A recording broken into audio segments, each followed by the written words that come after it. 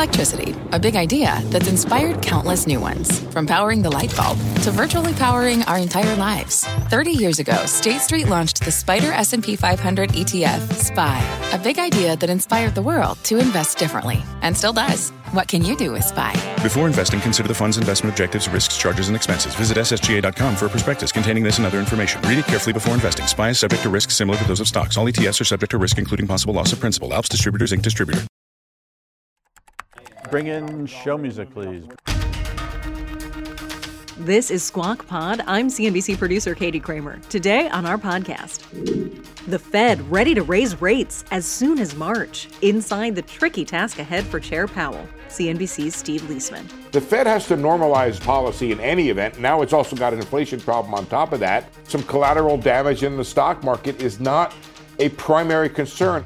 And a key trend to watch from investor Stan Druckenmiller, comments he gave only to Squawk Box. I got excited, Becky, because you know what this means. The bond vigilantes? Is that what you were going to say? Yes. Netflix and Bill. Hedge funder Bill Ackman is the streamer's new top 20 shareholder. He had a chance to buy Netflix just like the rest of us, all along 5 years ago. And there comes a time for Spotify and Neil Young to go separate ways. The platform has picked podcasts over music. Axios reporter Sarah Fisher. Joe Rogan is by far the most streamed podcaster on the platform. Podcasting is especially lucrative for Spotify because it's really good for advertising. Plus, bacon back in the green room at the NASDAQ and so much more. It's Thursday, January 27th, 2022. Squawk Pod begins right now. Stand Becky by in 3, 2, 1. Cue, please. Good morning, everybody. Welcome to Squawk Box here on CNBC. I'm Becky Quick, along with Andrew Ross Sorkin and the squeaky wheel. I mean, Joe Kernan. Adonis. Yeah, Adonis, excuse me. You complain and you get bacon. Huh.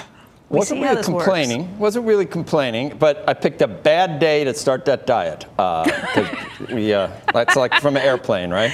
That's right. Bad day to give up sniffing glue. Atkins. You're on Atkins, Joe. Just think about it like as an Atkins thing, you know? That's a good idea. That works. That's a good idea. That'll work for me. I think so. I can eat as much as I want. So you have an Atkins donut diet somehow, Sorkin. I'm not sure that's part of the whole Atkins thing. I want to say, and I just to keep myself honest, I have actually stayed off of the sugar and the carbs for the month of January thus far, and I'm like a week away, basically, from success. Someone needs a delivery of donuts this morning. Let me see if I can get that on Grubhub. Other people give up alcohol during January. You give up donuts. Who are you, Homer? Anyway, we better go. Powell. We should talk about what happened. Powell spoke yesterday, and the markets were listening, and they quaked. Good afternoon. At the Federal Reserve, we are strongly committed to achieving the monetary policy If you watched what was happening yesterday, things looked pretty good early in session. In fact, the NASDAQ was up by about 3.5% yesterday until Jay Powell started talking and explaining just how aggressive they plan on being. I would say that the committee is of a mind to raise the federal funds rate at the March meeting, assuming that conditions are appropriate for doing so. We have our eyes on the risks, particularly around the world, but we do expect some softening in the economy from Omicron, but we think that should be temporary, and we think that the underlying strength of the economy should show through fairly quickly after that. Didn't give too many specifics, but he also wouldn't take anything off the table, and that really upset the market. You can see the closed NASDAQ up there. though. It did after dropping 3.5% from earlier in the session. Right. If you watched it happened with all the big tech stocks. Microsoft yesterday, we were talking about it at this time yesterday. They were the company was doing so well after earnings, and in fact, the stock was up by about 6.9%. It came back down. It did close up by 2.9%, but again, it lost a lot of the lofty levels that you'd seen earlier in the session. Same thing happened with Texas Instruments. But don't you guys think it's kind of orderly so far? I'm not. These are small moves. Orderly if you're not looking too frequently at your. Right, but even in the we're going to talk to Steve, I know, but and there's a major. There's people on one side of Jay Powell and people on the other side of Jay Powell. For example, the Journal. I'm talking about the Journal. A lot of people say, oh, my God, he was so hawkish. Right. Other people say, really? Well, we'll see. You know, it's nice that you're saying you're going to do these things, but you're not even ending. Right. You could have ended asset purchases yesterday. You could have left 50 basis points on the table for March, but you really didn't. So, and then they mentioned, see, they already got their excuse ready. It's the wealth effect we're worried about. We don't care about rich people. We care about the wealth effect hurting the employment picture. If the market down wealth effect, they can get it to the point where no, we're not coddling the haves. Yeah. We're actually worried about the effects of a wealth effect on the have-nots. So they've already got their cover ready to go. Maybe Leisman. Sorry, Andrew. I know we're going to get to Leismania. Let's talk to Steve. He's now had about 18 hours, maybe a little less than that, 12 hours to even add some more perspectives to all of this, get his take on the Fed's decision, the big changes in the outlook for the rate hikes this morning. Steve is standing by, up early. Mr. Leisman, what do you think of what Joe just had to say, and what do you think of what Mr. Powell had to say, more importantly? Can I save what I think and what anybody thinks for a second here? Because I want to show you what markets think, which I think is a little bit more important and kind of will change the conversation. Markets this morning have sped up and they're increasing their outlook for Fed rate hikes in the wake of that meeting yesterday where the Fed signaled a rate increase coming in March and likely balance sheet reduction sometime after that. It is not possible to predict with much confidence exactly what path for our policy rate is going to prove appropriate. And so at this time, we haven't made any decisions about the path of policy. And I stress again that we'll be humble and nimble. We're going to have to navigate cross currents and actually two-sided risks now. Okay, here we go. While the market had been priced for quarterly hikes this year, that's 4 of them, Fed funds futures now see a high probability of 3 consecutive hikes at meetings beginning in March, a 4th one in September, and now a 5th in December. All right, step back. The big change here, the virtual withdrawal of forward guidance. That had offered the markets assurance of low rates while the pandemic was going on. How much the Fed does now is going to be tied to incoming data and the outlook, especially for inflation, rather than any long-term guidance. And that likely means ongoing volatility for stocks. So, Andrew, you asked me what I think.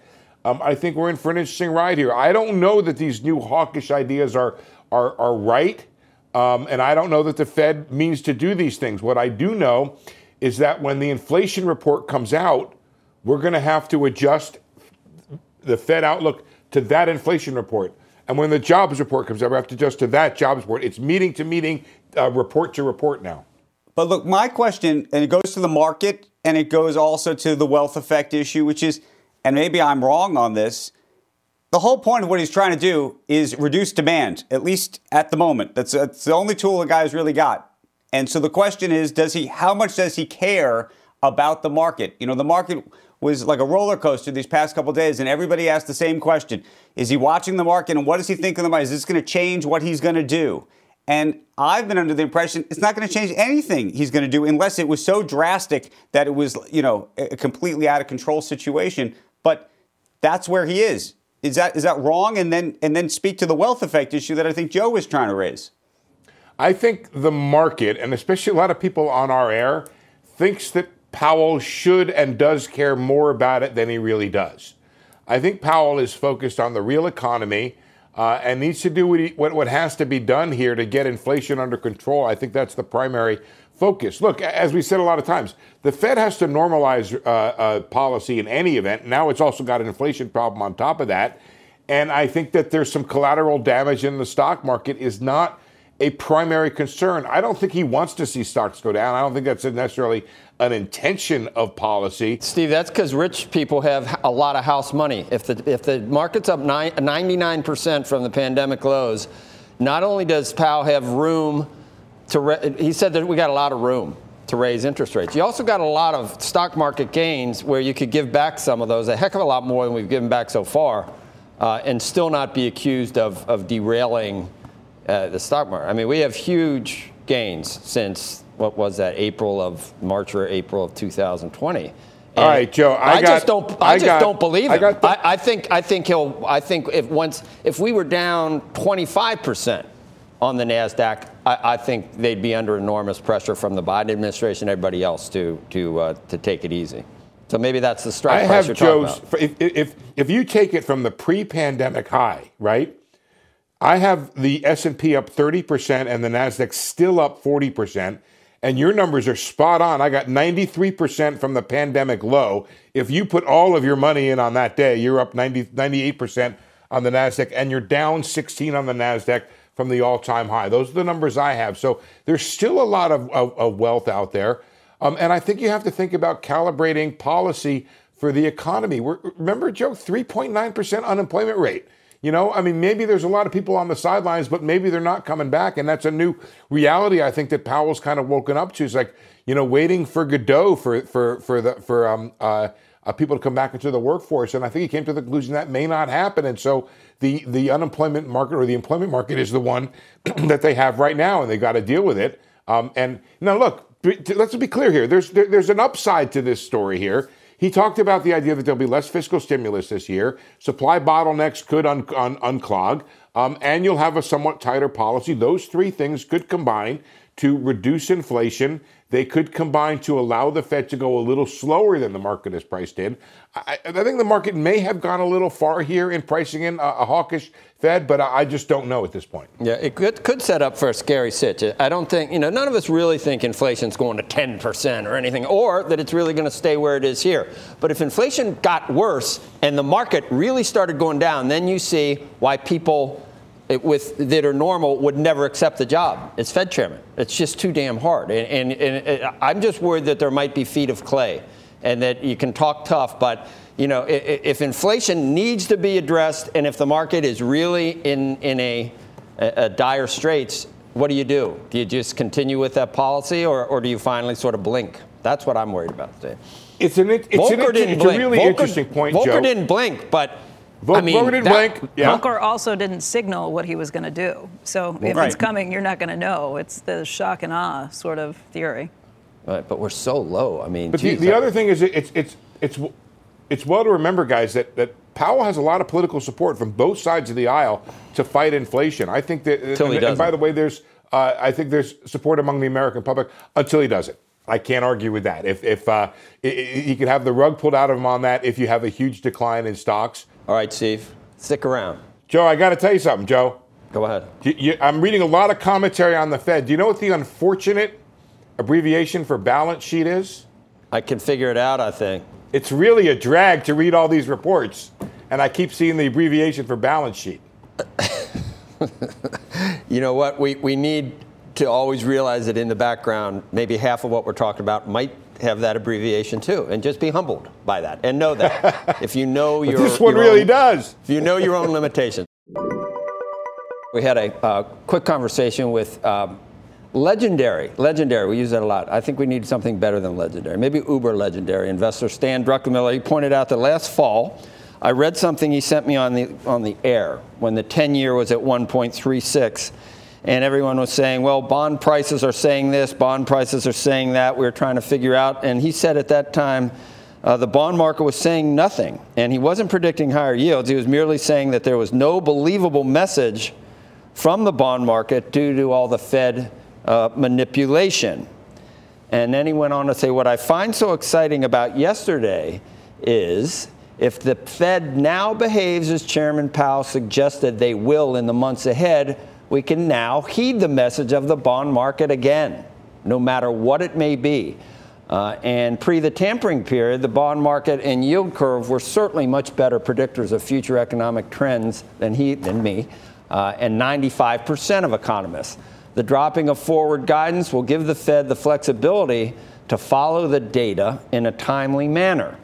As long as the Fed follows through on this, I will once again be listening to the bond market in the months ahead, as I did in my first 35 years in the business. And I initially got excited, Becky, because you know what this means. It could be the bond vigilantes. Is that what you were going to say? Yep. Did I catch you on it? I thought the same thing. I mean, this is huge news for him to say, they're back in the business. You can watch the market, because we've always said the bond market's smarter than the stock market. They figure it out more quickly, but he's right. I hadn't really put any of this together.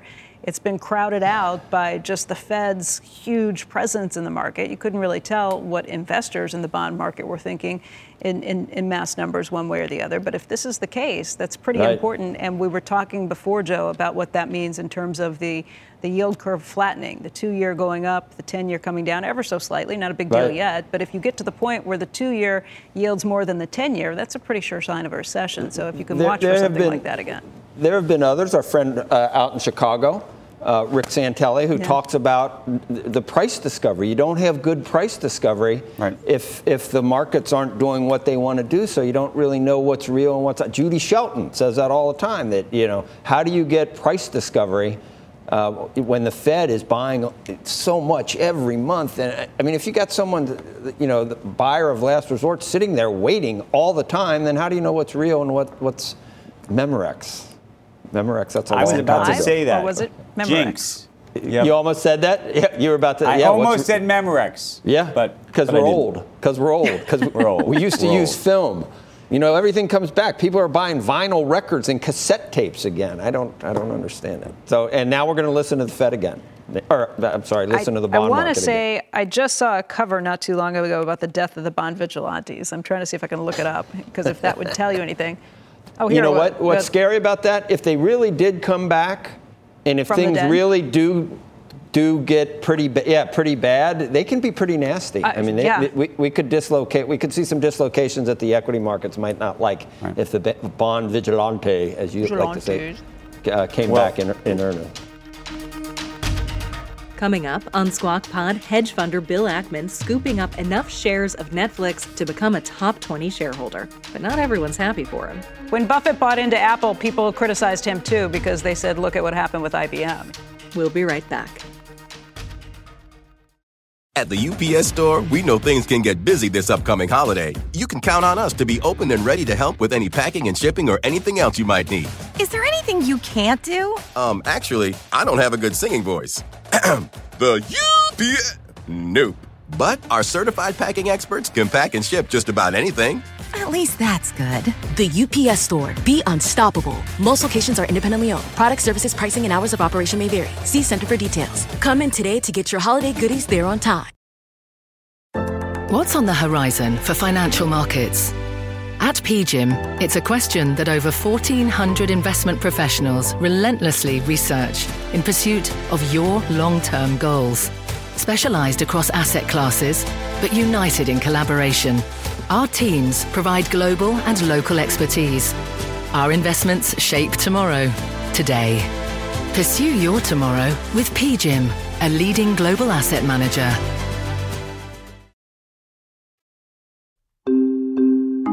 Stand by, Joe. This is Squawk Pod from CNBC.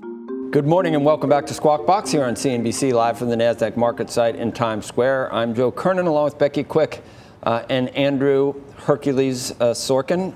Do you mind that, Andrew? That's Elton John's. I'll take whatever I can get, as you know. I've been trying to muscle up, so sure. I see it. I see it. I know. I know what he wants. Bill Ackman has now taken a stake in Netflix. The billionaire hedge fund manager saying he bought more than 3.1 million shares after the stock had plunged last week. That makes him a top 20 shareholder. In a tweet just yesterday, Ackman said, quote, "I have long admired Reed Hastings and the remarkable company he and his team have built. We're delighted that the market has now presented us with this opportunity." And in a letter to investors, Ackman wrote about his positions in Netflix and also in Universal Music Group, saying, quote, "We are all in on streaming, as we love the business models, the industry context, and the management teams." Now, Ackman's Pershing Square owns 10% of Universal Music Group. You remember he gained that stake after the deal for his SPAC to buy that stake fell apart. So there's an interesting irony there, because that deal actually looks like it's also been a great boon for him.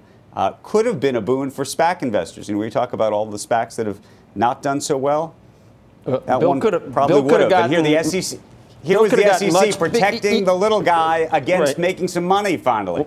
Bill could have gotten in on Netflix for 10% of where it is even after the sell-off if he wasn't playing around with JCPenney. I mean, if in a lot of those other crappy plays. So, I mean, he had a chance to buy Netflix just like the rest of us. all along 5 years ago, 6, 7 years ago. So now what's he paying? He's paying, it's still up 10 times what it was when he's passing out those little buttons that said, I don't know. Remember the buttons? I know you find a way to critique him at every turn. Warren Buffett got into Apple. I think it's a criticism. You could say he got into Apple late. Right. Warren I think it's a criticism, not a critique. He could have bought it when it was nothing. But nobody sits around and says Warren Buffett's a dope for getting it when he got in. Quite a bit since then. We'll see. That's my point. In hindsight, Warren Buffett looks pretty smart for what he did. We'll see what happens with exactly. This Netflix but that's the point. We will see whether Bill Ackman looks smart or dumb in the end. Right? General growth, when Buffett bought into they were some of the greatest buys of all time. But past performance isn't indicative of the future. He's got more money than any of us will ever even think about having. Also, and you can look. When I don't Buffett need bought to into defend Apple, Bill Ackman. people The criticized him performance too because they said, "Look at what happened with IBM." He got heavily criticized when he first bought in. It's Right. only later now that the if stock has come up. If you're 51%, that's what I said. If you're 51%, you're doing well. And we're doing this as total armchair quarterback. I said that yesterday. We got the best job in the world. We don't have to be right about anything. It's perfect. So because we're the financial middleman. It'd be better if we could be right. Well, keep trying, Andrew. Cheese will be next. Next on Squawk Pod, walk on, Neil Young. We're rocking in a free world. Spotify is picking its most lucrative podcaster, Joe Rogan, over the legendary musician. But how many artists would Spotify be willing to sacrifice? Axios media reporter Sarah Fisher. The question that I have is, where is Spotify going to draw the line in the future? That conversation is right after this. At the UPS Store, we know things can get busy this upcoming holiday. You can count on us to be open and ready to help with any packing and shipping or anything else you might need. Is there anything you can't do? Actually, I don't have a good singing voice. The UPS... Nope. But our certified packing experts can pack and ship just about anything. At least that's good. The UPS Store. Be unstoppable. Most locations are independently owned. Product, services, pricing, and hours of operation may vary. See Center for details. Come in today to get your holiday goodies there on time. This podcast is supported by FedEx. Dear small and medium businesses, no one wants happy customers more than you do. So you need a business partner just like you. Like FedEx, who understands your passion for serving your customers because they have the same commitment towards you. That's why FedEx offers you picture proof of delivery, packageless and paperless returns, as well as weekend home delivery to 98% of the U.S. on Saturday and 50% on Sunday. See the FedEx service guide for delivery information. What's more, FedEx Ground is faster to more locations than UPS Ground. Trust FedEx for timely deliveries. See what FedEx can do for your business. Absolutely, positively FedEx.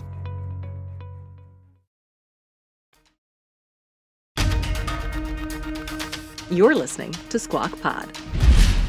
Good morning and welcome back to Squawk Box right here on CNBC. I'm Andrew Ross Sorkin along with Becky Quick and Joe Kernan. Musician Neil Young issuing Spotify an ultimatum, Young or Rogan, not both. Now the streaming giant granting Young's wishes, taking down his entire music library from the platform. Young said earlier this week that he didn't want his music on the same platform as podcaster Joe Rogan, accusing him of spreading disinformation about COVID-19 vaccines. Now, Spotify says its detailed content policies in place, that it has those, and has removed 20,000 COVID-related podcast episodes since the start of the pandemic. But the company has a big bet going on Rogan. It signed a deal with him in 2020 worth more than $100 million. It's taken down, I don't know if they are Rogan podcasts. It's taken down a bunch of the Rogan podcasts, but not necessarily related to COVID.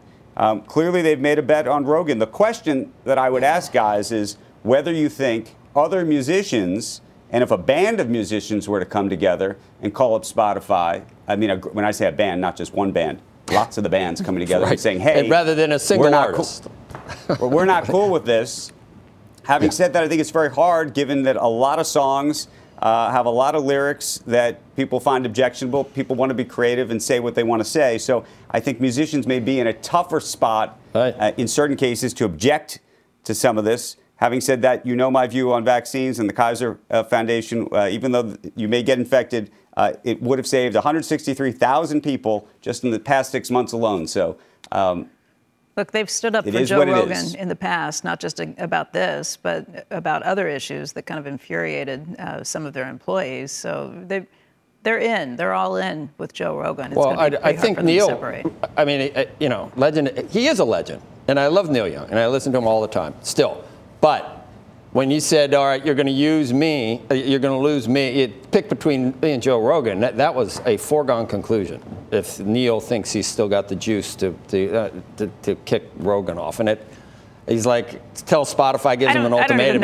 I don't Next even thing know you know, they're like, okay, see you, Neil. I don't even know that he thought they were going to kick him off. I think Neil Young is somebody who's making a point. He always has with his music. You know, this is something a lot he's of got people a long like to do that doing. with making a point about things like that. And by the way, I read that he was still in negotiations both with his record company and Spotify even after this happened. So who knows how long before he'll be back. But if you had Taylor Swift and Adele, and name your top the top 5 artists that are played on that platform, if they all banded together and said no go, I think that Daniel Ek would have a different.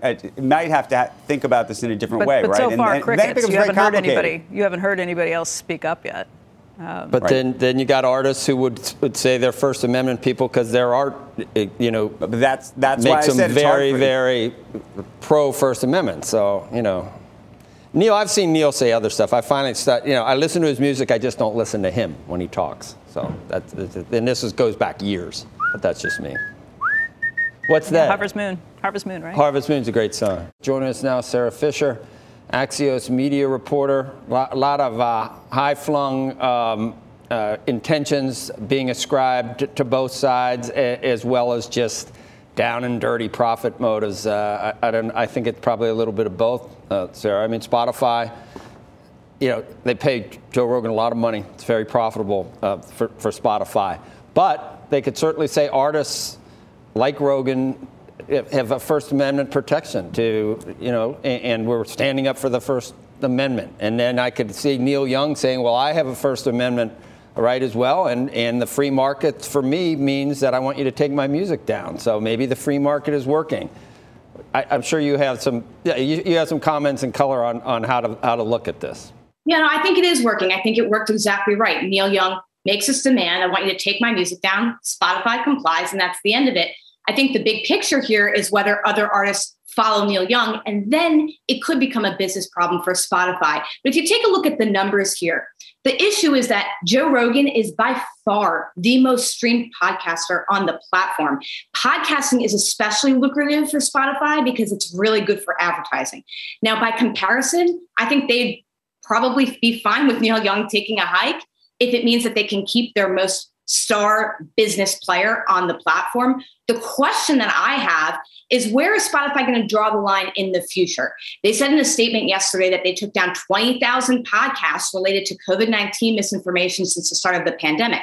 Well, why aren't you taking down Joe Rogan's? I think the answer is because they're paying $100 million in a multi-year contract for Joe Rogan, but they're not going to be able to waver for long. I think a lot of artists are going to get fed up with it. Do you think Neil Young expected this outcome, or do you think the woke virtue signaling millennials at Twitter are trigger happy, and at Facebook are trigger happy? I figured if Neil had been reading the newspapers, he would think, oh, they'll listen to me immediately and take down this horrible disinformation. But that didn't happen. Do you think he was surprised? Do you think he didn't expect this outcome, or he was willing to do this all along to make the point? Oh, it was definitely an ultimatum, and he had to have been willing to ultimately have his music come down. You don't issue an ultimatum like that without the expectation. Remember, Neil Young's the first major artist to do something like this. So he was absolutely going to make a splash, and he knew that. I think the question is, does he think some of his colleagues, especially older artists with backlog catalogs who don't need the branding anymore, are going to follow him? I actually think those are conversations he's having right now with a bunch of his peers. Hey, Sarah, the other question, given your affiliation with Axios, how does Washington, you think, react to this? We've had lots of debate over the years about Section 230, the responsibilities of tech companies and quote-unquote platforms, misinformation, and the like. And this is a tricky one. Yeah, I think Washington has not caught up to audio. They're focused so much right now on video and text on Facebook and YouTube. They have not talked a lot about misinformation on Spotify, but who has is the medical community. And Washington listens very closely to the medical community. It's one of our fiercest lobbies. And so I think that they're going to start paying a lot more attention right now. Now, in terms of how Spotify plays into Section 230, Section 230 is about, right now, the debate is around algorithmic distribution, not necessarily take something down or leave something up, but how you amplify it. And Spotify does include Joe Rogan in some of its algorithms to suggest top podcasts. So I do expect that at the end of this battle, Washington's going to be talking a lot more about Joe Rogan, but it's not going to be, and Spotify's affiliation, it's not going to be in the same realm of a conversation as Facebook and Google and Twitter. It's just so unique, Sarah, that we shouldn't think it's a bad precedent for artists. I mean, artists are artists, and sometimes some of their views are kind of mainstream. Sometimes they're just wackos. I mean, if they decide, if a young artist decides, who knows what the cause could be, that either do this or you're not going to be able to play my music. It just play. I mean, I don't want to say just play and don't talk, but a lot of people do say that. I just like your music. I don't care about your personal opinions about things. But I guess that everybody's got a right to that. Yeah, I think the precedent that it sets is that for the first time, I think Spotify has had to make a serious decision on this as it pertains to the music side of its platform and stars that have big Hollywood sway, and the podcasting side of its platform that has a lot of advertising potential. And by Spotify choosing to just bring Neil Young's music down, I mean, they probably had conversations with him behind the scenes, but ultimately they decided not to concede. They have set their own precedent here, their own line.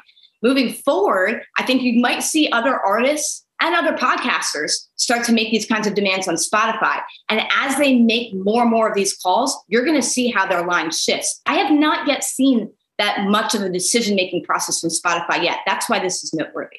Well, if it happens with the Biebs, I'm going to have to take a stand, I think. You know what I mean? Obviously. Because that's going to be totally unacceptable if that would, as a believer. I'm a believer. I couldn't leave her if I tried. Sarah, that's from the Monkees. That goes all the way back to the Monkees, and we're losing them slowly. Sad for me to see that. Becky, Becky. Sarah, thank you. Thanks, Jeff. I'm trying to think of one artist where I really would care.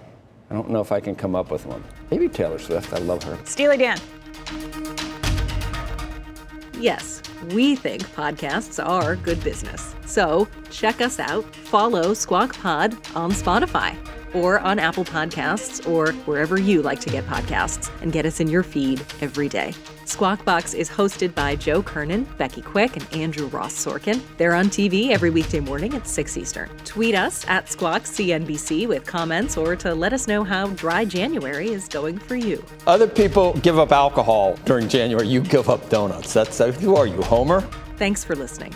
We'll meet you back here tomorrow. We are clear. Thanks, guys.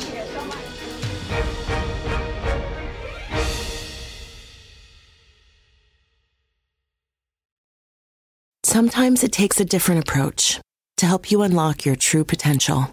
With Capella University's game-changing FlexPath learning format, you gain relevant skills you can apply to your career right away. Earn your degree from an accredited university and be confident in the quality of your education. Imagine your future differently at capella.edu. Capella University is accredited by the Higher Learning Commission. Learn more at capella.edu/accreditation.